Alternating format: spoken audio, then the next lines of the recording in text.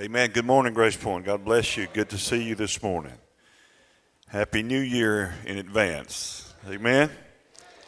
Hope you had a great Christmas, and we love you guys. Good to see you in the house of the Lord this morning. Amen. We're going to be turning this morning to 2 Kings chapter 6. We'll put it on the screen for you, and we're going to be reading verses 1 through 7. What matters to you matters to God. Amen. I hope you know that. I hope you do more than know it. I hope you believe it, because it's the truth. What matters to you matters to God. If it matters to you, it matters to God. Even if it's just not going to cause the world to change, if it's a practical thing, something that you need in your life for day to day. The thing that amazes me about God is He gives so much concern for us. It says in the scriptures in the New Testament that even the hairs of our head are numbered. They're not counted, they're numbered by Him. Nobody knows you. You don't know yourself like that. In other words, what's God trying to say with that? He's just trying to say every little small thing matters when it comes to you. Let's just read through these verses and I'll let you be seated after we pray. It says, "And the sons of the prophets said to Elisha, See now, the place where we dwell with you is too small for us. Please let us go to the Jordan, and let every man take a beam from there, and let us make there a place where we may dwell. So he answered, Go. Then one said, Please consent to go with your servants, and he answered, I will go. So he went with them, and when they came to the Jordan, they cut down trees. But as one was cutting down a tree, the iron axe head fell into the water, and he cried out and said, Alas, master, for it was borrowed. So the man of God said, Where did it fall? And he showed him the place. So he cut off a stick, and he threw it in there, and he made the iron float. Therefore, he said, Pick it up for yourself. So he reached out his hand, and he took it. Father, we come to you in the name of Jesus, knowing that everything that's recorded in this book, your word, is in there for a specific, important reason. And I pray today, God, that you would unveil and reveal to us by the Spirit what you want to say to us today. Father, we love you. We give you praise for loving us. And we ask today in Jesus' name that we yield ourselves to that anointing that's been gifted to us. In Jesus' mighty name, everybody said, Amen. Shake somebody's hand. Tell them how good they're looking this morning in the house of the Lord before you sit down.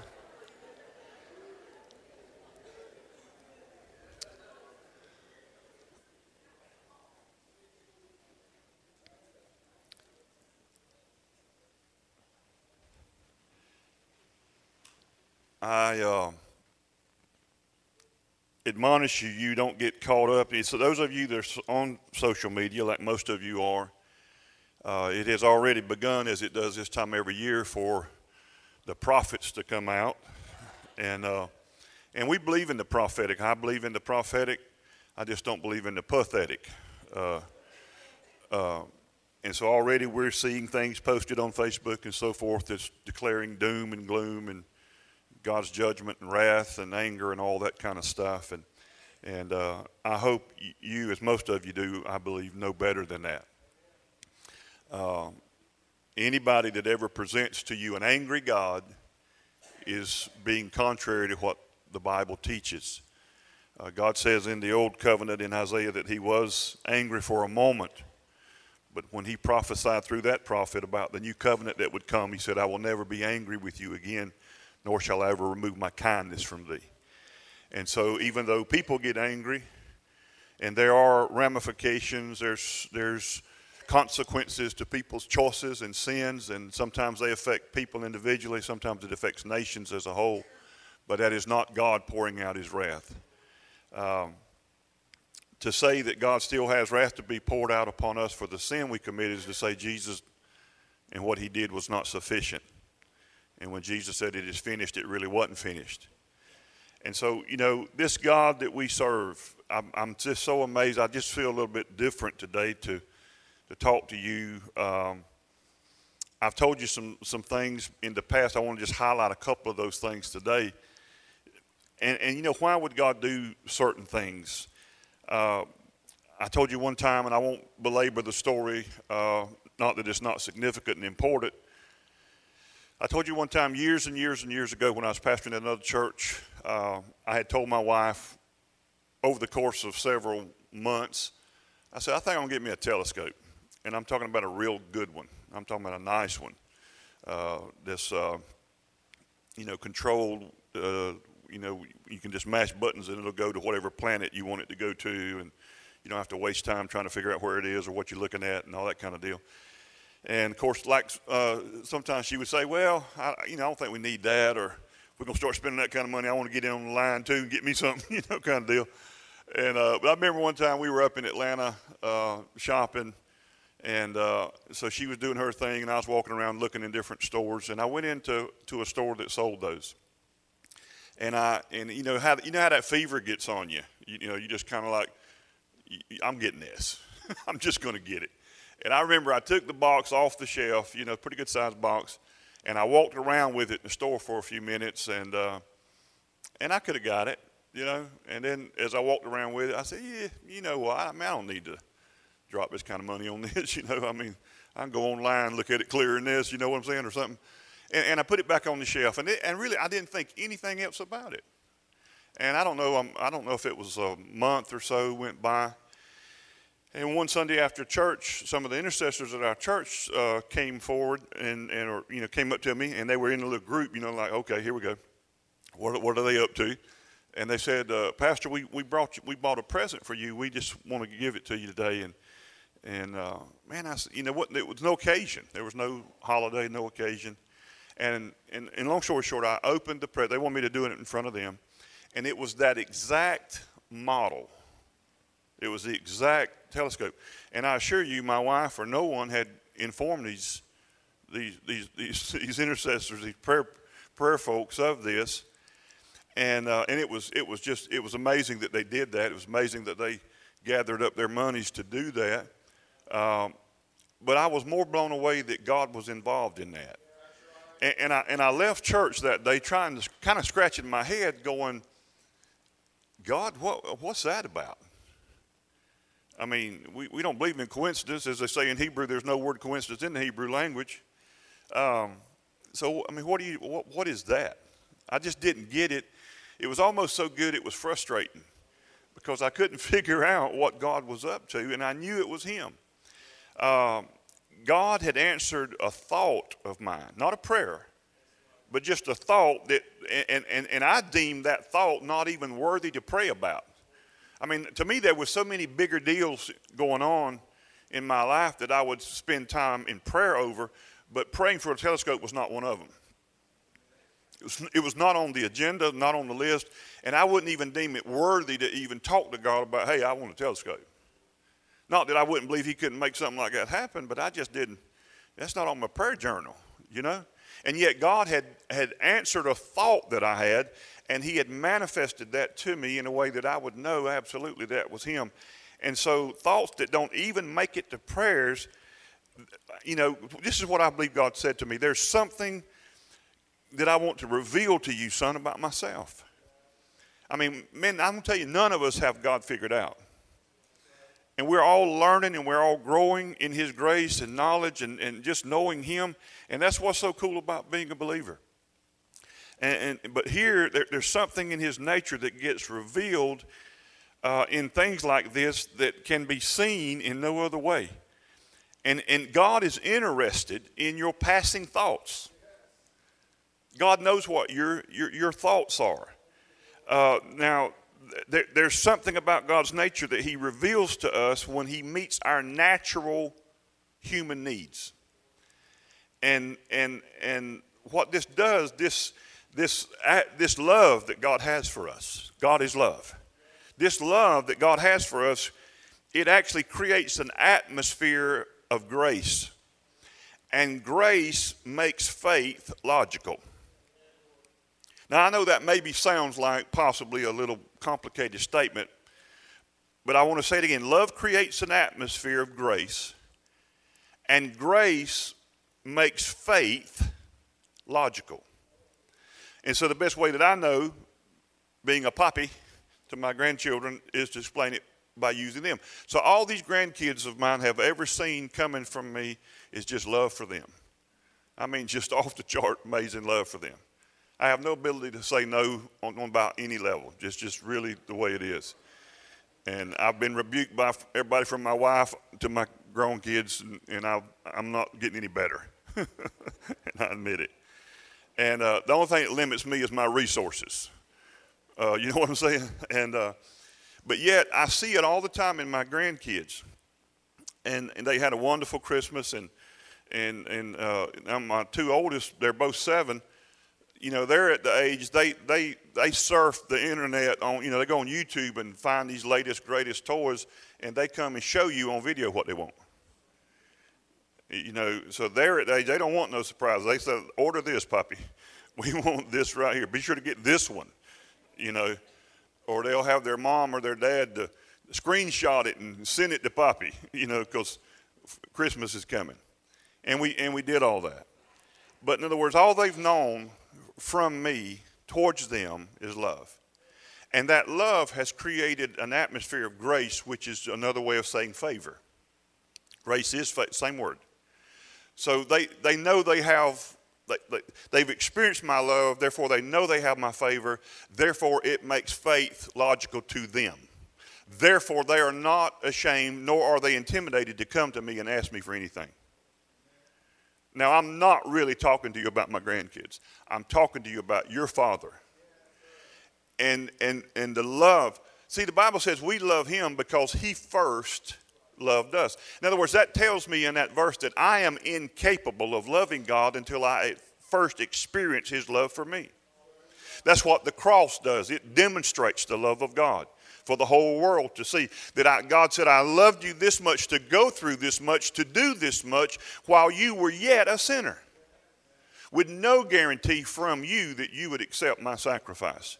Yet I willingly sacrificed my life for you in advance, in faith. God has faith. And he even has faith in you. That if you could experience and see his love, that you would respond to his love. God didn't create you because he needed love. God is love. God created you so you could experience love. And God's just, I say this all the time around here, God's better than we think. He's better than we think. And he is far better than I was ever advertised or told by folks that preach the gospel that he was. And I do, you know, wish that I knew at 20 what I now know at 60. I do. But thank God a lot of people live and go to the grave not knowing the goodness of God. But see, the Bible says it's the goodness of God that lead men to repent. And the word repent means to think differently. It doesn't mean to fall on your face and tell us, you know, what a bad person you are. That's literally what it means. Metanoia is the Greek word. Metanoia means to change your mind, change the way you think. And when Jesus came preaching and John the Baptist came preaching, that's the message they preach. Repent, for the kingdom of heaven is at hand. What does it mean for the kingdom to be at hand? It's within your grasp. It's within your reach. But you still have to reach for it. You don't earn it. You just reach for it. You just accept it. If I handed you a present, I believe you'd reach to receive it. Right? I mean, if I hand you the keys to a brand new car, I mean, your hand's going to automatically go, yes, I receive it. And you take it unto yourself. So this story right here, to me, on one hand, you got to understand that everything that's in these 66 books that we call the Bible are there by the intention of the Holy Spirit. The Bible says in the New Testament that all the things that Jesus did were recorded. It said, I guess the world itself could not contain the books therein. That's either a wild exaggeration or it's true. And yet here we have a story about an axe head. Now when I read stories like this, I try to, why is this in here? And why is it so important that this seems like a mundane incident to me. On one hand, they got a school of the prophets going on. Elisha's the lead prophet. He is the one that was trained by Elijah. And so now we got Elisha, and he walks with great authority and power under the Lord. And so now he's schooling or training these younger prophetic company. And there's too many of them, and the place is just literally too small. You know, so what do you do when it's too small? You got to build something bigger. Okay? And they go to build. They said, now when we get down there, they said every man get a beam.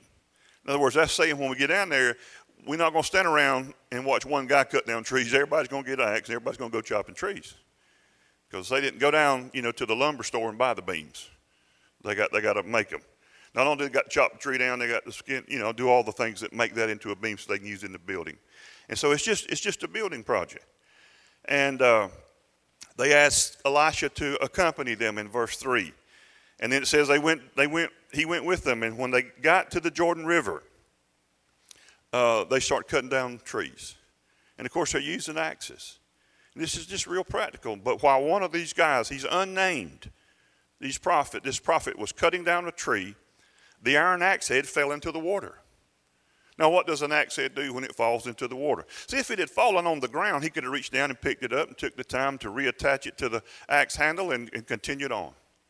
But it fell in a place with you got water. We don't know how high or low the river was. The Jordan River is a very muddy river most of the time, and so you got this river. You got current going through. It falls into there. You don't see it, and it does what a normal axe head would do. It goes down. And he just stands there, I can imagine, just watching in horror as this axe head is going down. And he was there to build. And while he's watching his axe head float, these other guys are still taking down trees. They're going about their business. In other words, what I'm saying is, have you ever seen things that you were doing good, that was in your hand, and all of a sudden it's going down? Your business is going down. Everybody else's business looks like doing good. Your ministry is not doing good. Your marriage is going down. It's going down. You're sitting there watching it go. You know it's going down. You know your marriage is going down. You know whatever it is, you're watching your finances go down. You got a calculator. You're watching it. You're just watching it go down. And you feel so helpless and you don't know what to do because you went there with the best intentions. You went there trying to build something. You went there trying to increase. You went there. And what makes it even more horrible is that it's going down and it's borrowed. He cries out and says, "Alas, master, for it was borrowed." And it's bad to lose your money, but it's bad to lose borrowed money. Because that money ain't your money, really. In other words, you've borrowed it with the intention of increasing and building. And now you've borrowed it and it's going down. Anybody besides me have been in that position? Two people. Y'all pray for me and this other guy. And it's going down. And it's borrowed. Now, being a preacher for many years, I've preached. There's so many, we'll say, applications to this. And they would all be appropriate. Jesus could be the symbolic axe head himself. He can be the one that goes down into the grave. He's, all that. You could be that axe head. Because God said, He came to seek and save that's lost. You're lost, but everything we have is borrowed.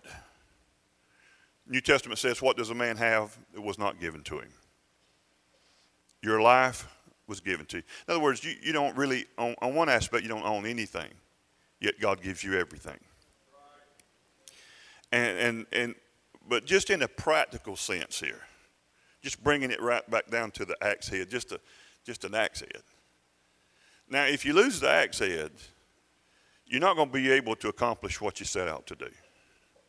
It's not rocket science, right? Now, you can still whack away at the tree, and you're going to make a lot of noise. You're going to get real sweaty, but you're not going to accomplish a whole lot. Now, there's a lot of people that's really making a lot of racket in the woods, but no trees are falling. You know what I'm saying? Because there's something that we once had that we lost. And I'm not talking about, I've heard preachers take and apply this to the anointing. In the New Testament, we have learned through the Apostle Paul by the Word of God that the anointing doesn't come and go like the wind, like I grew up in church being taught. We didn't. The anointing was such a mysterious thing. We didn't know why it came, and we didn't know when it would come, or if it'd ever come again. You know, we'd just pray for the anointing. We'd beg for the anointing. We'd fast for the anointing. And I remember as an evangelist for 6 years, traveling itinerant preaching, I would go to a church and say on a particular night, and I watched this happen over and over for years. It'd be, let's say it's a Tuesday night, and the choir is singing, and on the second verse of the third song, things just happen. I mean, as we would say, the power of God was manifested. Things just began to happen. You can bet my truck the next night when I would come back, guess what song they're going to do again? And you could feel it when it got to that, where it happened last night, we're going to try to make it happen again tonight just like it did last night. And they were looking for formulas. And it almost seemed to fail every time because God's not trying to get you to follow formulas. This may shock you. He's not even trying to get you to follow scriptures.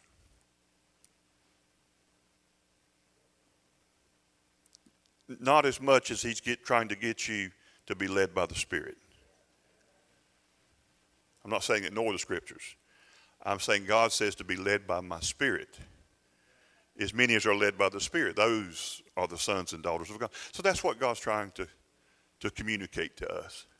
So the New Testament teaches this. Paul said, for the anointing we have received. He said, you have the anointing, the Holy One that's within you. How can you not be anointed when you have the anointed one? Messiah means the anointed one living on the inside of you. You've been put in Christ. So you have the anointing. So now I've told you this over and over, and I know most of you know this, but there are new faces always. So now I never pray for the anointing. It's not an arrogant thing, it's a faith thing. Even this morning, I just said, Father, I thank you. I pray that I yield myself to that anointing that's been gifted to me. I don't spend time praying for the mind of Christ. I say, Father, I thank you that the Bible says, the New Testament says, Paul said, we have the mind of Christ. Don't waste time praying for the mind. Oh, I just pray you give me the mind of Christ. No, you just pray that you would yield to that mind that's been gifted to you. The righteousness of God. You don't pray for righteousness. You receive it. New Testament Romans says the gift of righteousness. You've been gifted it. When did I become righteous? When you put your faith in Jesus, God bestowed upon you Christ's righteousness. How righteous am I? As righteous as Jesus. Do you display that righteousness? No, you don't. Neither do I. You don't display it. We don't display it. But because where are we righteous at? The inner man, the spirit. The Bible says that God is the God of just men, righteous men in their spirits. That's what the New Testament says. But what we're trying to do by the help of the Holy Spirit is to live out of that revelation of the righteousness of God. Your righteousness has been gifted to you. That's what the Bible teaches you. It's not what church folks have taught you. They try to get you to try to achieve it. You can't achieve what you received when you received Christ. Your righteousness, my righteousness, is filthy rags. It doesn't accomplish anything. It is the righteousness of God that is in Christ. We have been made. Him who knew no sin became sin. Ain't that right? 2 Corinthians chapter 5, last verse of that chapter, that we might become the righteousness of God. Where? In Christos, Jesus. So that's what God's saying. And when I see verses like this that's dealing with just a guy that's lost an axe head, and yet he cries out, he's praying because he's lost something that was not really his, it was borrowed. He's watched it go down before his very eyes. It looks like it's impossible. And yet he cries out to the man of God, to Elisha. And Elisha doesn't seem to be startled by it. He doesn't rebuke him. He just says, where did you lose it? Show me. Where did it fall off? There's a lot of lessons in this for us. But when something in your life, you've watched it go down, where did it go down at? What's causing the marriage to go? Where did it take off? Where did the train, as they say, come off the tracks? You gotta ask some questions. Now, you hadn't got any hope of finding what's lost unless you just first got to admit that you lost it. Said, man, I've just lost. I don't know where I've just lost it. I mean, I was in this area right here and I lost it right. I mean, that's a good thing. Is this too practical for y'all today? But I mean, I just lost it. I lost it right. I lost it. Well, we don't even realize or comprehend how valuable that iron axe head was in that day. They couldn't go to Walmart and buy another one. Okay, I mean, this is very costly to them. So he cries out, and the prophet Elisha says, where did you lose it? He said, right there. God will show you. You know where you lost it. You know where you lost it.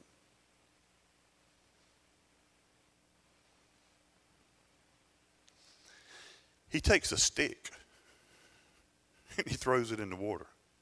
It says he cut off a stick, no doubt from one of the trees that they had fallen, and he throws the stick into the water, and the axe head surfaces.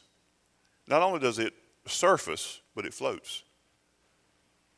It swims. How many knows that don't happen? So now listen to me. The natural laws of the earth are being changed in that moment. How many can say G-O-D here? God's involved now. It don't have to read God did this. It actually says that the man of the prophet, it says he caused it to float. It don't say God caused it to float. It says he caused it. He caused the axe head to float. How did he cause it to float? By exhibiting obedience and faith in God. Now, why has he got to throw a stick in there? Because you got to understand with God, God's not trying to get you to earn anything because God's given us everything. But everything in this kingdom operates by faith in him. In other words, if you're going to sit there and analyze why I got to do that, well, why do I got to go and be baptized in the baptistry or the river, whatever, we can take you to the river if that's where you want to go. I'm going to get somebody else baptized because I ain't getting in there with them gators and snakes. I'll stand on the bank and holler, yay.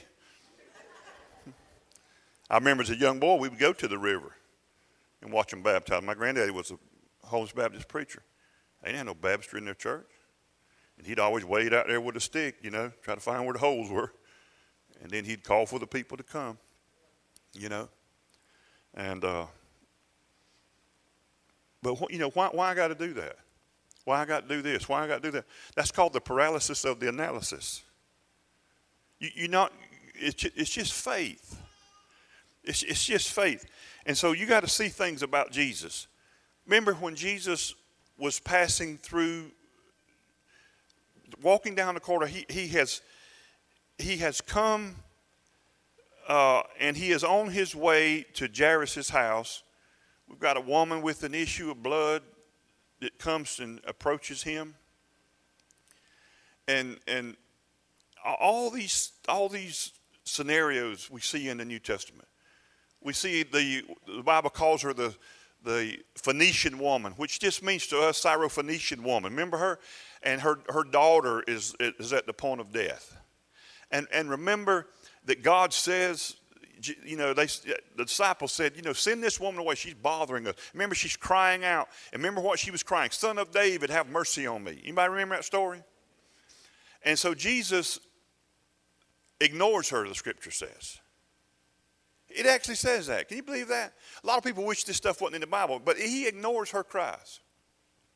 And then when she just keeps on, and now his disciples are getting involved and said, Master, send her away. She's bothering us. And he says out loud so that all can hear him, I'm only sent to the house of Israel, and it's not right for me to give the children's bread to the dogs. He called the woman a dog. There's no other way you can't religiousize this and paint it pretty. I mean, the woman's begging for help. Jesus first ignores her, and now she's continuing to beg for help, and Jesus calls her a dog. And it ain't like what's up, dog? It ain't that kind of dog. This is the barking, this is the flea-ridden dog. In Israel, they didn't have pets. No. And so he calls her a dog. That's the worst thing you could call someone in their culture at that time. It was very offensive. And so he says, it's not right for me to give the children's bread to the dogs. Now, most of us would flip Jesus a bird and walked off. Come on now. Man, you don't call me a dog. I'm desperate. I'm just trying to get some help. You going to treat me like this? Man, flip on you. You know, I go, you do whatever. I mean, hey, I see a lot of people walk away from Jesus for a lot less than that. He don't walk away from them. They walk away from him. They can't get away from him, by the way. So now listen to me. You got to ask yourself, why did he do that? Now, when he said that to her, it's not right for me to give the children's bread. He's talking about the Jews. This is the children's bread. It's not right for me to give it to the dogs. So he's calling her a dog. You're a Gentile. You're not in the covenant. You know. And so she said, yea, Lord, you're right. But even the dogs eat the crumbs that fall from the master's table. Now, Jesus only said this twice in the whole New Testament. He said it to this woman, and he said it to a man. He said, great is thy faith. Woman, great is your faith. Go your way, your daughter's made whole. Now, why did he say that to her? Why did he call her a dog? Now you got to go back to this. What is she saying out of her mouth trying to get him to help her? Are y'all following the lesson? What did I tell you that this woman was saying out of her mouth trying to get Jesus to help her? Say the phrase, Son of David, have mercy on me. Son of David, have mercy on me. The only people that can use that phrase legally are Jews. Now, the Bible goes to great specifics to let her know that this is a Syrophoenician woman. This is a non-Jew, Gentile woman. She is not in the covenant promise, but yet she is crying a covenant vow. Son of David. In other words, a Jew could say, Son of David, have mercy on me because of the mercies of David that God promised David. And I am of the seed and lineage of David, therefore you should have mercy on me because I'm a Jew. And that's religion, even if it is Judaism. Do you understand what I'm saying? And so now, all Jesus is trying to do is love this woman into faith in him. Y'all don't know if y'all getting this or not, but I'm about to get myself happy. I am not offended at all of what Jesus did, because that's the problem. We don't even know what Jesus is doing, what he's doing, why he's doing it. He don't want her to have faith in a religious group, or because I'm this or I'm that, or even I'm a seed of David. He wants her to have faith in him. He that cometh to God must believe that he, Jesus, he is a rewarder of those who diligently, that just means earnestly, truly, honestly seek him. We're not seeking religion. We're not seeking for God to favor us because we've done X, Y, and Z, or because we've been this, that, and the other. It's because of our faith in his goodness and in him alone. That's how we access the things from God. Jesus wanted her daughter healed more than she did, but he cannot reward her religiosity. He cannot affirm to her that this is how you get it, is just because you're of the seed of David. And actually the woman, as we say, or as they used to say, she's fronting. She's not being honest. She's lying. Now listen, I get it. I don't know about you, man, but I've had it where just desperation. But let me tell you something. Desperation, although it may look like faith, is not faith. I see a lot of people get in a lot of situations where there's sickness, disease, and they'll do amazing things during that season, but they're not doing it out of faith. And they can't figure, I don't understand why they didn't get healed. I don't understand why this, that. Because you was just desperate. And I know desperate looks like faith to a lot of the church, but it is not faith. Faith is not faith in faith. Faith is not faith in a formula. Faith is faith in the goodness of a person. irrespective and irregardless of who or what position that you're in, you're just putting your faith in him. Jesus says, woman, great is your faith. Your daughter's made well, go. That's where he was trying to get her to the whole time. Some people can't get past the fact that he called her a dog. He was just saying to her, I know you're not a Jew. Stop fronting, girl. You're a Gentile.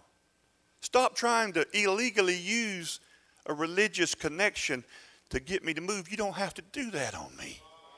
I'm good enough to love you enough by myself. And I just want you to just trust in my goodness. And when he got her to that, everything God does, there's a method to what, as we say, to the madness. The only other person he ever said anything about great faith to was also a non-Jew, was a Roman centurion soldier. And this soldier has a servant that he loves dearly, and this servant's lying at the point of death. And as you read the different accounts or the different views of this same incident in all four of the Gospels, the centurion, this general, this leader of men, he doesn't even go himself to Jesus, but he sends others. And actually, you read one of the Gospels, the Jews went on behalf of this guy. And the Bible said the Jews went up to Jesus, and in one of the Gospels it says this, I'm not making this stuff up. They said to Jesus, his servant lies at death. Won't you come and heal him? Listen, won't you come heal him, for he is worthy. For he has built us a temple. Now, you know, if somebody builds you a church, man, you're going to put their name on the outside at the door. I'm not saying that stuff's wrong. There's a lot of games get played in churches. Used to. Don't seem like as much as it used to be. And there's ways, and I understand the desperation of that. I'm pastoring too. Finances is tough. Hey, buy a pew, we'll put your name on the end of it. You had to break your neck to read it down there in that little breastplate. But hey, you'll know it's there though. You'll know that's your pew. I bought it. We did that in one of the church I grew up in. And that lady, that was her pew. And if you came in as a visitor and sat there, she would ask you to move. And we had to finally talk to her about that. Because I was on the leadership. And she just started getting there way early to get her spot. But she said, I bought that pew. You did. Some of those things come back to bite you. So they said, he is worthy, Jesus, for you to go heal his servant because he built us a temple. How many knows none of that stuff makes you worthy to get your healing? No matter. I mean, it's great. It's to be commended. It's not to be beaten up on, but that's not why God heals you. Well, you know, I tell you, if the Lord would just heal me, I'd go everywhere and give my testimony. God ain't going to heal you because you're going to go give your testimony. See, that's putting a price tag on something that's free. The church will charge you for what's free. Steady trying to charge you for what grace has given you. Listen, why is faith so important? Faith appropriates what has been freely given to us by grace. That's what faith is. And God's just trying to get us to the faith. And so, you know, Jesus, they tell him that he's worthy. Jesus doesn't get into no argument with them. Jesus says, let's go. And so this centurion finds out that he's coming to his house. News travels. He's coming. So he goes out and says to him, Master, I'm not worthy of you to enter under my roof. Because he knew the Jewish laws, and he's a Gentile and Roman soldier and all that kind of stuff. And so I'm not even worthy of you to come in the mouth. Therefore, that's why I didn't even think about coming myself, but only sin. But just speak the word, and I know my servant will be made whole. Jesus, listen, it said he marveled. Only twice in the whole New Testament did he marvel. Once here and once at their unbelief. But he marveled at this man's faith, and he said, great is your faith. He said, I've not seen faith like this, not in all of Israel. He said, your servant is made well. Because that man had faith in not him building a temple for the Jews, not him being an important Roman soldier. He had faith in the goodness of that man called Jesus Christ. And that's what he put his faith in. And that's what caused that grace to be released to him. Now, whatever's going on in your life, God, I want to tell you, but I have felt some things about this service as far as, Jesus said one time in John, and he was talking about, he said, it's to your advantage that I go away, because if I don't go away, the Comforter of the Holy Spirit will not come. But if I go away, I will not leave you as orphans, but I will give you another who will not only be with you like I've been, but this one shall be in you. And the Holy Spirit is God. It says that in Acts. The Holy Spirit is God. So we've been gifted the Holy Spirit. Now, when you get born again, you are given the Holy Spirit. He indwells you. His Holy Spirit indwells our born-again spirit. And you don't have to understand all that. Just believe in it. Just say, thank you, Jesus. That's the problem. We get our head too much involved in this. It's not a head game. It's a faith thing. And so that's what this faith does. He said, I've got, he talked about the Holy Spirit, and then he makes this statement in John. He says, I've got many things to say unto you. He's talking to his disciples. He said, but you can't bear them now. Remember that? He said, I got many things I want to say to you, but you cannot bear them. Everybody say, bear them. All right, and he didn't say you can't hear them. He didn't say you can't understand them. But he said you can't bear them. And if you look that in the Greek, it means to bear under the weight of it. In other words, he's saying to them, I want to give this to you. I want to release this to you, but you're not strong enough to take the weight of this. You don't hand a 5-year-old the keys to the car and say, run to the store for, no. They can't bear the weight of that responsibility. And you understand what I'm saying? You can't bear the weight. And I want to say something to you that I really feel. God has strengthened you in 2019. There's been I don't know who I'm talking to, but you have been strengthened and prepared for what God's going to release to you in 2020. And you're going to be able to bear the weight of that thing that God's desired for a long time to release to you. And whether it's revelation or whether it's actual practical things or whether it's an axe head or whatever it is, then, but God's going to, Paul talked over and over, he uses the term, and he said, we've been strengthened in the inner man. There's things that you have gone through have made you stronger. Even, it's not God that was the author behind your pain. He's the author of your faith. But you've been strengthened in the inner man. By the Spirit, Paul said. Over and over, he uses this phraseology in the New Testament. And this is post-resurrection, by the way, of course. And so Paul said that there's still ability for us as grace, newborn Christians, to be strengthened in the inner man, to be strong in the Lord and in the power of his might. And our strength comes from him. It doesn't matter about the strength on the outside. Man, I wish I could convey what I'm feeling. Now, the reason I'm preaching this, and this is going to really sound probably weird, probably should just leave it out, but I had a dream Friday night, and I saw the whole deal. When I got up, when I went to bed Friday night, I didn't know what I'd preach this Sunday. When I got up Saturday morning, I knew exactly what I was going to preach this Sunday. And I saw this. I mean, I'm not, no kidding aside, man. No kidding. You've been strengthened. I'm sure it's not for every single human in here necessarily, specifically, but I'm talking to somebody. And I know, Pastor Keith, for you especially too. Man, I just felt it so strong this morning during the worship. God reminded me of many years ago when I called you out at Cornerstone Church. It's been a long time. And I told you God was going to stretch you further than you have been stretched before. You always remember that word, don't you? Did he stretch you? But God also has said he strengthened you.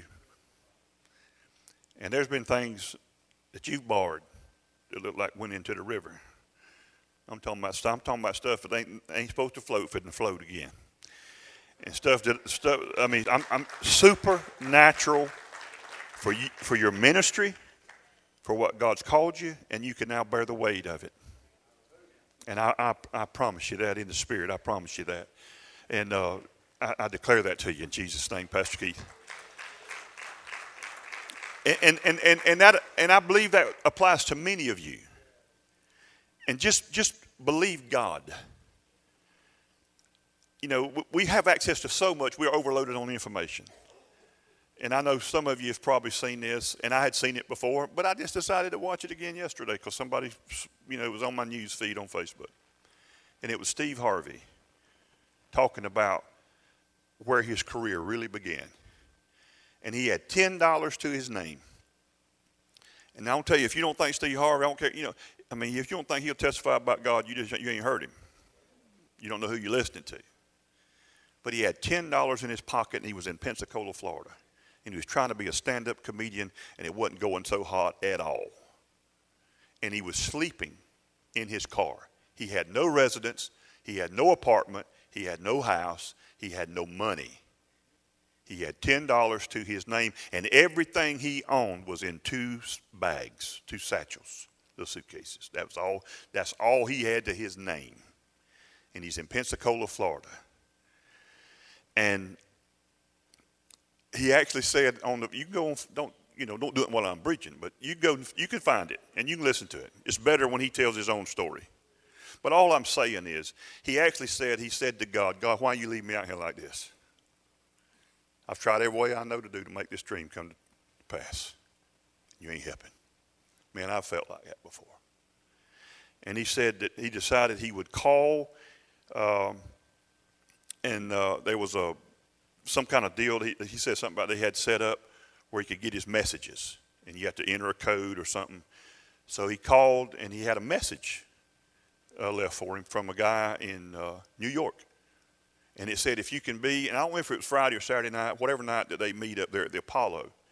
He said, if you can be in New York on Friday night or Saturday night, whichever night they meet, for their live show, he said that we've got one spot that we'll put you on. He said it'll pay you to come. And then he said that made him feel worse. Because he said, I got $10. You ain't gonna get no plane ticket to New York for $10. I can't even buy gas to drive from Pensacola, Florida to New York for $10.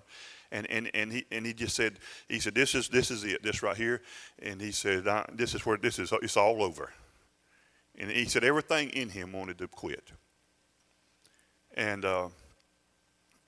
he said while he was having those thoughts and just ready to give it up, he heard beep while he was listening, and there was another message on the machine.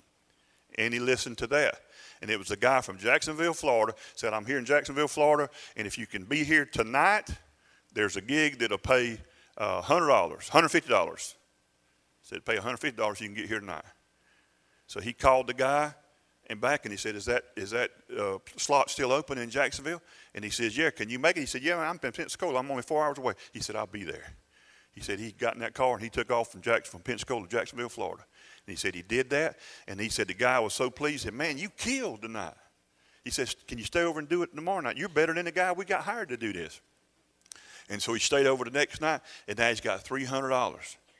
And so now he's got enough to buy him a plane ticket. So he gets him a flight out of Jacksonville and leaves his car at the airport and flies to the Apollo there in New York. And he goes there, and he gets there early that morning. And the guy says, you can't stay here. You can't stay in the building. And you can listen. But he says, I ain't got nowhere to go. If you'll just let me stay, I'll go upstairs. I won't bother nobody. And so he goes upstairs. And he said he did break the rule about 3 o'clock in the afternoon. He'd come down because he wasn't going on 11 o'clock at night.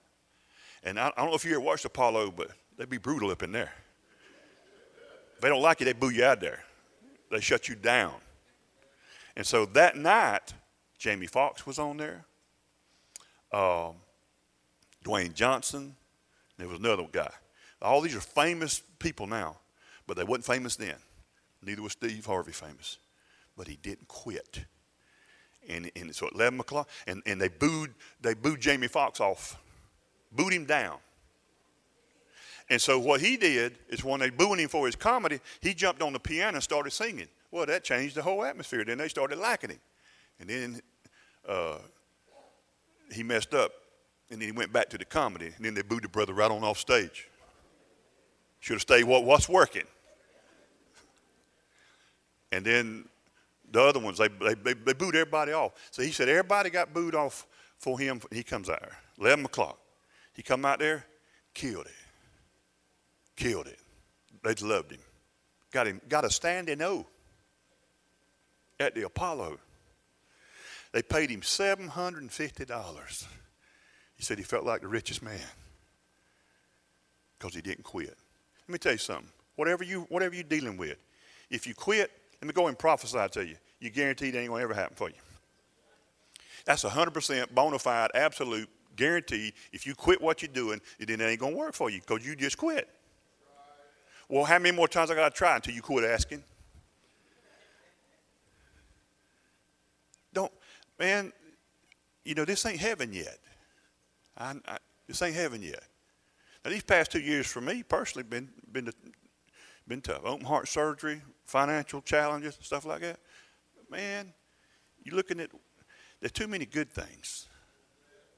Them little snapshots of them babies tearing them presents open. Oh, man, I mean, come on. I know it gets rough all in between, but there's some of that that's good enough to hang around for. Too many people thinking about taking their life, leaving this life, cutting it short. Man, don't you listen to that lie. I don't know how God's going to do it. I don't know, but I know God's there, though. Some of you are believing for a house, something that even that practical. And you almost feel guilty. Some of you ladies, you feel guilty because you even want a house. Listen, God wants you to have a house. Some of you want a house bigger than the one you're in because the place, like you're like the prophet, this place is too small. Make room that we may dwell. You don't got to feel guilty about that stuff. Does God care about a house? Absolutely.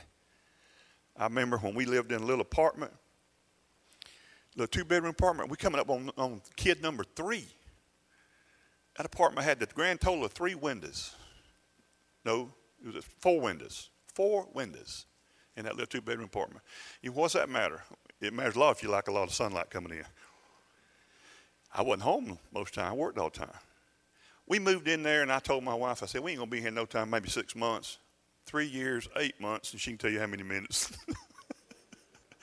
Well, I was working 2 jobs, man. I was chief of the Merchant Medical Service. I was teaching school for Moultrie Technical College at night, 2 nights a week. And I just wasn't ever there, man. I was working, trying to provide for them little bread snatchers. You know what I'm saying? I'm trying to provide for everybody, do the thing.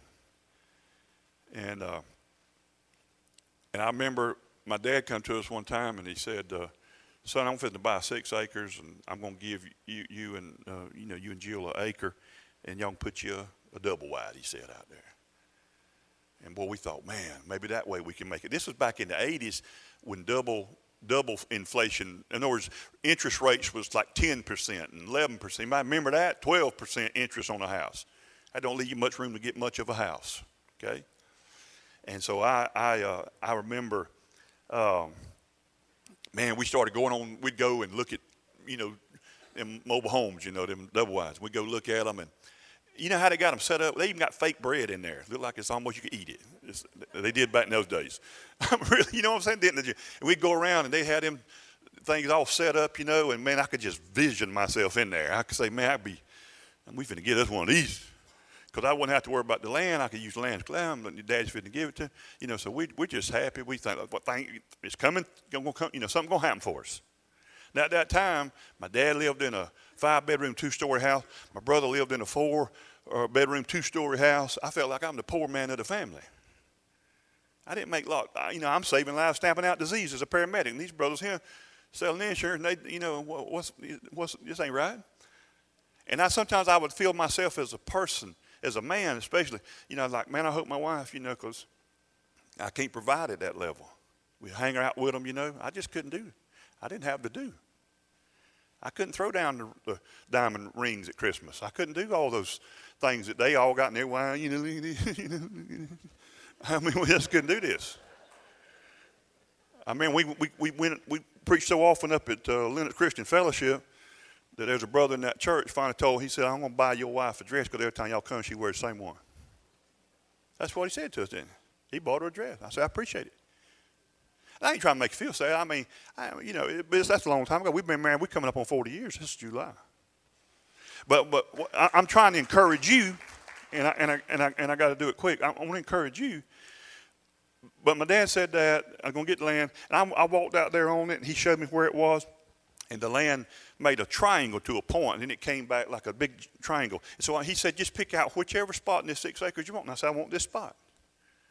And it was a spot on the back side. It was about an acre they had blocked off, and actually there was a dirt road back there and a paved road up here, but I just had enough country in me. I wanted the dirt road part.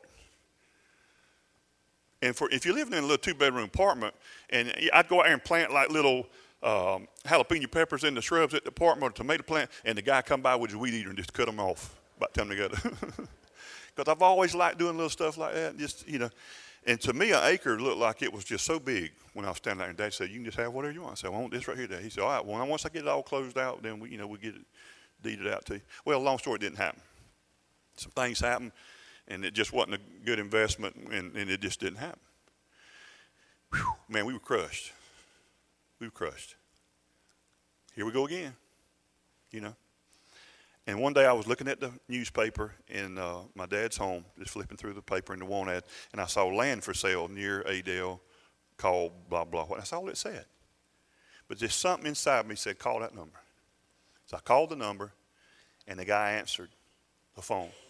And I didn't know him, but then he told me he owned a business in town. And then I knew him. It's called Carter's Chicken. In case you need to know, they still make some amazing chicken up there. And so this guy, Mike Carter, answered the phone. And he told me, you know, who he was. And I said, well, I know you, man. I've eat your chicken. And he said, well, I bought some land outside of town. He said, but I don't want all of it because I'm going to build me a house, but I want to get rid of some of it. He started describing it to me. You know where it sounded like it was that same land where my dad took me. And you know, when I drove out there, it was that exact same land. And so when I realized I was headed down that road, I'm thinking, yeah, he's going to be selling that little cone head at the end down there. Not the spot that I wanted. You know what he had blocked off? He had 1.25 acres, 2 of them blocked off, you know, flagged off. And the very spot that I had stood and said, I want this, and I thought it was over, and my earthly daddy couldn't make it happen, but my heavenly Father made it happen. I said, how much you want for this? You know, and I was like, Bray. He said, $2,500 is yours. And that sounded like a lot of money. That was a lot of money back then. So I said, man, I won't do it. I said, can I write you a check for $50 right now? Just, you know, I want him to know I'm serious, man. I'm just for real. Don't let nobody else have it is what I was trying to say. But you try to keep your poker face, you know. Can I give you $50? And he said, well, listen. He said, I want you to buy this other 1.25 up here on the road front. He said, I'm going to ask $3,000 for that. I said, man, I can't afford that. See, now, if you was raised in poverty spirit like me, that's the first thing pops out of your mouth. I can't afford that. Stop doing that. Can we all just kind of, if you want to do something, New Year's resolution, let's just resolute not to say that every time somebody says an opportunity to us. I can't afford that. Don't let that be the first thing you say. I can't afford that. I could never afford that. Stop prophesying that to yourself. And I'm the world's worst, okay? It used to be. I can't afford that. He said, why can't you afford it? I said, well, I can't afford that, man, because I'm paying on my little Chevy S10 truck until I couldn't even dream. I said, I can't even think about it till I got that truck paid off. He said, well, how long is that? And I said, it'd be 8 more. I got 8 more months before that thing's paid off. He said, well, just think about it. And so he called me back the next day. He said, I want you to have that land. Me and my wife talked. We just want y'all out there. We're going to build a house. We don't want no bunch of people. We want y'all to have all that, and y'all to build y'all house over there. And I said, man, I tell you, I can't afford it. He said, well, I'll finance it for you. I said, how much interest rate? He said, nothing. How about that? How about 0? And I said, I told you I can't do nothing for 8 months. He said, let's say a year from now. I'm like, man, you trying to make this so easy on me, ain't you? That brother want me to have this land. It wasn't him wanting me to have it. It was God wanting me to have it. A lot of us are fighting God when he's trying to bless you. And I'm saying, so I went ahead and agreed to it. And I remember sitting in the lawyer's office. And the lawyer, when the details of the agreement and everything was put out there, he stopped and said, are y'all kin to each other? Are y'all kin? And we said, no. He said, okay, that's fine. He said, normally you don't see arrangements like this unless, you know, it's family and kin. And all I'm trying to say is favor. I'm trying to say grace. I'm trying to say God's trying to interact with a fella about some dirt, some land that don't seem like a huge deal on the spiritual matters of the world, but because it mattered to me, it mattered to God, and God was trying to do his part in moving those things along. Now, and so I did that. Now, let me tell you this little kicker here. When I got the land, and they went out there and they did, anybody knows what I'm talking about when they do a percolation test on the soil and all that, because it wasn't a county fed system. The back lot that I was fighting to get wouldn't even percolate. I couldn't even put a house there I wanted to. How many knows God knew that in advance? He's trying to get me on the paved road side. He's trying to get me, you know, and God's blessed me. And God has intervened in my life, and I can stand up here and tell you story after story, and I know you could too. But I'm telling you to remind yourself of those things, and if they hadn't happened, they will happen to you. And God's going to do it different. He's going to do it in a way, but God's involved in yours. Do you think that was coincidence that I read the paper? Do you think that was coincidence that I went and stood back on the very same spot that I once stood on? You don't think that God's a God that loves his kids, that saw me stand on that dirt and say, I want this spot, Daddy? And I love my earthly daddy, and he's with the Lord, you know, and he's you know, he listened to this, and they got better than Facebook there to listen to it. But you understand what I'm saying? He was limited in what he could do.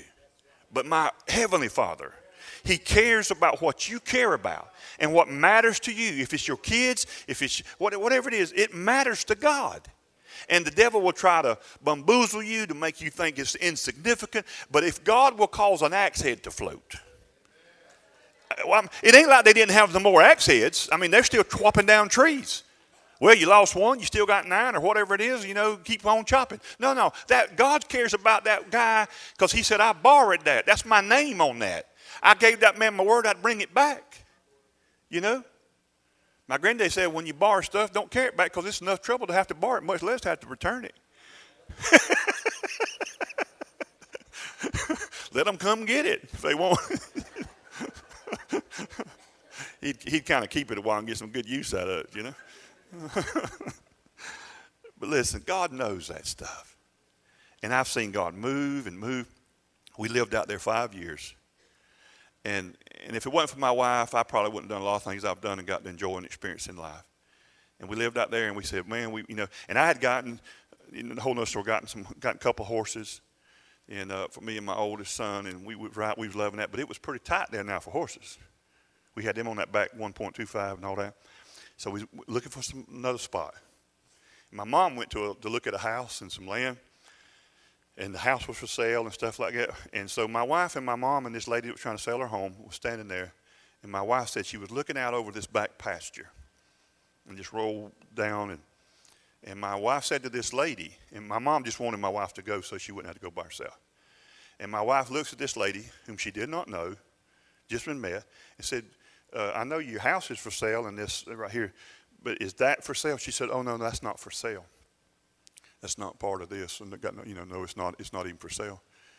And my wife said to her, would y'all ever consider selling, any of that? And she looked at my wife, she said, to you we would. Boy, my wife came home, she was stoked, you know what I'm saying? Now I'm trying to rebuke her like she's Satan. Because, see, listen, and I'm a little, but I knew God had given me that land where we built that little house. And so I would make stupid statements. I know you never do, but I said, I ain't leaving here unless Gabriel beams down. Because I know God gave me this spot and God put me here. And I said, God gonna got to move me unless Gabriel shows up. Baby girl, this is your house. We here. That's stupid. But I did kind of feel that way. So I said, I want to be drug out there in no other place and I had to build another, I want to do that. And so anyway, she has persuasive powers. So I went out there and met with the couple, and I asked the lady. I said, "Well, how much land's back there?" She said, She said, "I don't know." She said, "It's 20 acres or plus." I'm not really sure. She said, "I know it's at least 20 acres." She said, "We hadn't had a survey in so long. It's my daddy's farm." And goes all the way down, goes into Bear Creek, flows through it and all that. Man, I thought, man, a creek, fish, man, sounding better now. I didn't realize I had a creek with it. And so we do all that, and she said, whatever it surveys to, I'll give it to you for $20,000. $20,000.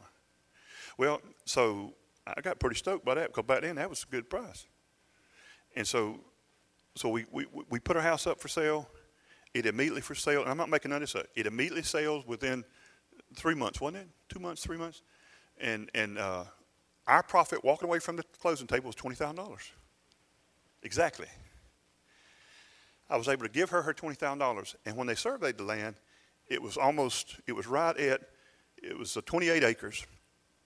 And if you do your math on that, that's about $750 an acre. Right? Am I saying that right? And I almost wanted to go give money back to the woman. And she said, no, don't worry about it. That's what I told you. That's what we agreed on. That's what it is. She said, I didn't think there was that much land back. Now, some of it was swamp and this and that. But, hey, it's still land. And I lived out there 20 years, raised my kids there. They got to hunt fish and ride go-kart, buggies, and do all that stuff in the country, you know. We had everything from chickens to cows to horses to goats. Come home from church one Sunday, all the goats is standing in the back, on the back porch, looking in the window. Now, I had to get rid of the goats because they would patrol the area and go to my neighbors' houses and eat their flowers. So I was trying to keep it. Was God involved in that? Absolutely. He was absolutely involved. I remember the man that bought our little 1,100 square foot house, that first house, was a multi-millionaire who owned property up north. He was from Indiana. Was it Indiana or Illinois? One of those two. He lived on a 1,000-acre Timothy pastured grass 3-level home, actually called South Fork, with a huge aerial photograph of his place. He hung that on my little old fireplace out there in that 1,100 square foot house because he just wanted to be down here so he could be halfway between Indiana and someplace in Florida and closer to his mother-in-law in Columbus, Georgia. And he never said, well, I'll give, he just, what's the price? That's the price. Here's the check. Who I give this to? I mean, because I remember when they said, when the realtor lady told me, she said, there's a millionaire looking at your, I mean, there ain't no millionaire looking at this little house here. Because when you're sitting on the toilet, I'm making it in the bathroom, to close the door, you had to swing your knees around, close the door. Now, see, some of y'all too rich, y'all don't know nothing about that. She laughing. Was it true, baby? It'll knock the skin off your kneecaps, buddy. You better swing them babies around, you know. But do you know, for us, when we moved in, that was the biggest, best thing in the world. Because we put every little square foot we could get. You know, bathroom, we don't care about the bathroom. You know, tighten it up, put it more room out here. But I'm telling you, God loves you. And I'm telling you, in 2020, you expect God to do those things, because many of you have gone through many things. You've been strengthened, though, so that you can bear up under that God's given you, that God's releasing to you, both spiritual, both natural. He cares about axe heads, cares about homes. I want to ask you to stand to your feet. I'm on overtime. I'm a little past 12. It's 12:14. I normally don't do this. But if you are believing God, I don't want you to be embarrassed by this. You shouldn't be. But if you're believing God for a house, you desire a home, land, property, business, I don't care if it's commercial, I want you to come stand up here at this altar, and I want to pray. I just want to declare a prayer over you. So if you, a house, a home, you're in a home, you own a home, but you want a bigger house. Does God care? Don't feel guilty. I want you to come. This is what I saw. My God, it was just like I saw. In my dream Friday night, I saw all these people standing. Jill, get your butt back to your seat. Man, my stuff comes back to bite me.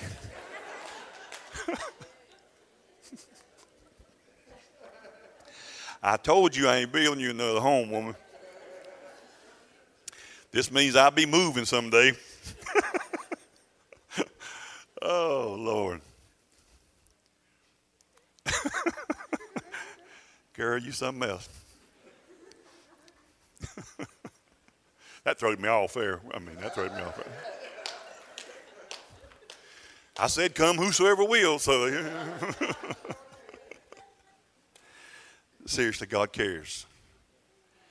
I remember one time years ago, and I ain't, a guy trying to, do what God's saying. And God uses amazing things. I was preaching for Eddie Taylor up in out from, and it's near Six Flags out from Atlanta one time years ago. God's got all kind of, you might not even believe in this, and that's cool if you don't. But, like a brand new house, so if you go in a brand new house, it has a distinct brand new house smell. I only had this ever happen to me in all these years, 30-something years of ministry, twice. But it happened to me there, and so this lady come and stood up before me. Now, I didn't talk about none of this. We didn't mention anything like this. She just came up in prayer.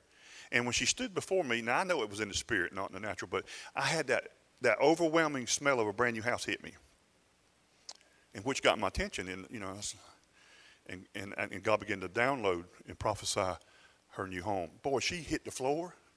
I mean, it was just like, oh my goodness. I mean, she just fell down, knees buckled. She's crying, and that had been her discussion with her husband on the way to church. And they just didn't feel like they could afford it, this and that. And yet God ministered to her. And that was such a huge deal. That thing happened because she was part of that church. Man, people just started coming from everywhere during that little four-night revival I had up there. And then when I pastored in Sparks, sometimes we would have people that come and visit us on the weekend. We'd never seen them before, never saw them since. But I had this couple come. I'd never seen them, but I felt God said to pray for them. And as soon as that couple stood before me, I smelled a brand new automobile smell. I mean, it's very distinct. You could bottle that up. You could be a millionaire selling that. Brand new car smell. And when I did that, God said, tell them that I am placing them in a vehicle and I'm moving them in a brand new direction. And so it wasn't like, well, I want to get a brand new car. So you can mess up with the prophetic because you got to listen. And they just reacted, and they cried and they wept, and they waited for me after the service. And this is what they said. They said, we've never been to your church before. We go to such and such church here, but we've been so nervous. We are moving to Alabama, and we're be involved in a move there. And we heard that you ministered prophetically at times, and we just wanted to put ourselves in this atmosphere. And God met their faith, and so they were able to leave that Sunday knowing, by the confirmation of the Spirit, that not to be nervous or anxious over their move, for that move was ordered of the Lord. The steps of a good man are ordered of the Lord. God had ordered that move, and for them not to be anxious. Why? Because He cares about you. And so I just want you to be encouraged today, and I want you to be reminded of what I'm sure that you already knew. This is not super deep by no means, and I understand it. But please be reminded today that as we do depart from this year, and God knows it's a new year for us. He's not working off our calendar, we're working off His. But at least in American culture, this is a new year coming up. And it's going to be like every other year. There's going to be challenges. There's going to be things. But you don't have to give up your dreams. And just because it happened. Remember what I told you about Steve Harvey? Get online, go on Facebook, search that out, listen to it. It'll encourage you. Don't quit. Don't give up. Don't give up on people. Don't give up on yourself. And you don't have to give up on yourself. And you don't have to feel guilty because you want a home. You don't have to feel guilty because you want a nice home. You don't have to feel guilty about that. It is the Father's good pleasure to give the kingdom to His children. God knows it's going to burn one day. It ain't going to last forever, but God still give it to you. God will make your axe head float. How's He going to? I remember when we built that first home. I didn't have no money. That's why we didn't do it. 10, 12% interest. And I remember they said at the mortgage company that I had to have $3,000, wasn't it? I had to have $3,000 in my checking account, and I had to sign a paper that said I wasn't gifted it by nobody, my family, because they want you to have the money. And man, I was so legalistic and all, but you couldn't have paid me to lie, ain't right? Now, I'm a liar now, but I mean, I just know grace covers. You know what I'm saying? But back then, I was so rule conscious. I'm like, well, I said, that there's going to kill us right there because I ain't signing that. And I wasn't going to go to my dad. I said, well, best I can tell, we toast on this right here. And when I come into that little apartment one afternoon, and it's right at that time, wasn't it? And I'm not making this up. I come into that apartment, and there she stood there in that little apartment with them youngins. She's standing there with a check. She was going, She was doing all that when I come in. And I'm looking at this check, and it looks like one of them sweepstake checks that comes in the mail and stuff, like this fake. That ain't. And I'm like, that ain't nothing to that. I'm like, bless her heart. She don't know nothing. Just, me know everything. You know nothing. I'm like, you don't even, I'm like, and I wasn't even paying attention to the check, was I? Boy, I'm glad God gave you to me. And she said, this is a real check. Look at it. And so I looked at it, and it was a real check for $3,000 and something. And wasn't it for back interest on that little mobile home with Citicorp? And they'd have some kind of class action suit. Some brother done sued them. I got paid because they class action sued them over something. And I didn't even know I was in the suit. You know what I'm saying?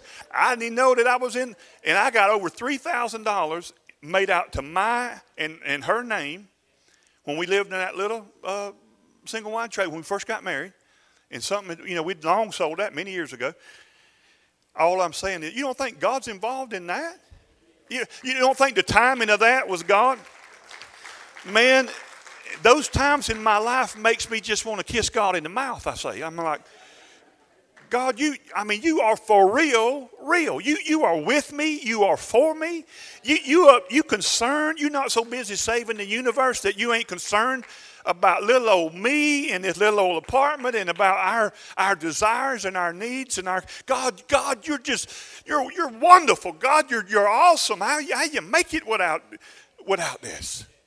I've seen him do it over and over and over. I'd be a fool today to drop this mic and walk out and say I ain't serving him no more. I'm not going. It's just ridiculous. And if I did that, God would still love me. Because his love for me is not contingent on me. It's on him. And he don't change. Woo! Now you got to be encouraged here today. I done preached myself happy. Hallelujah. So listen, you don't have to strain at it.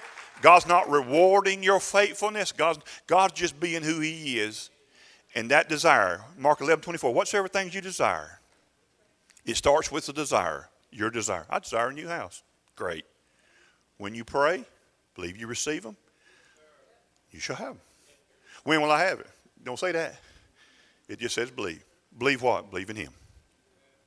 Just believe in him. And God won't do it like he did it for Brother Dale. It won't be the same story. But you know why? Because that way you'll have your own story to tell. You'll your own testimony to give. And it'll be the way God wants it to be. So I just want you to I'm going to agree with you. And it's really a prophetic declaration over you to get you to not quit and just stand there. And I want to say, especially you, darling, God, yours is really coming fast. I'll just rebuke any guilt. The enemy's really tried to bang you around with that guilt thing because you even desire, man, God's going to bless you. You're going to have a place and room for all them youngins and all that stuff. I mean, I'm telling you, I see it so clear.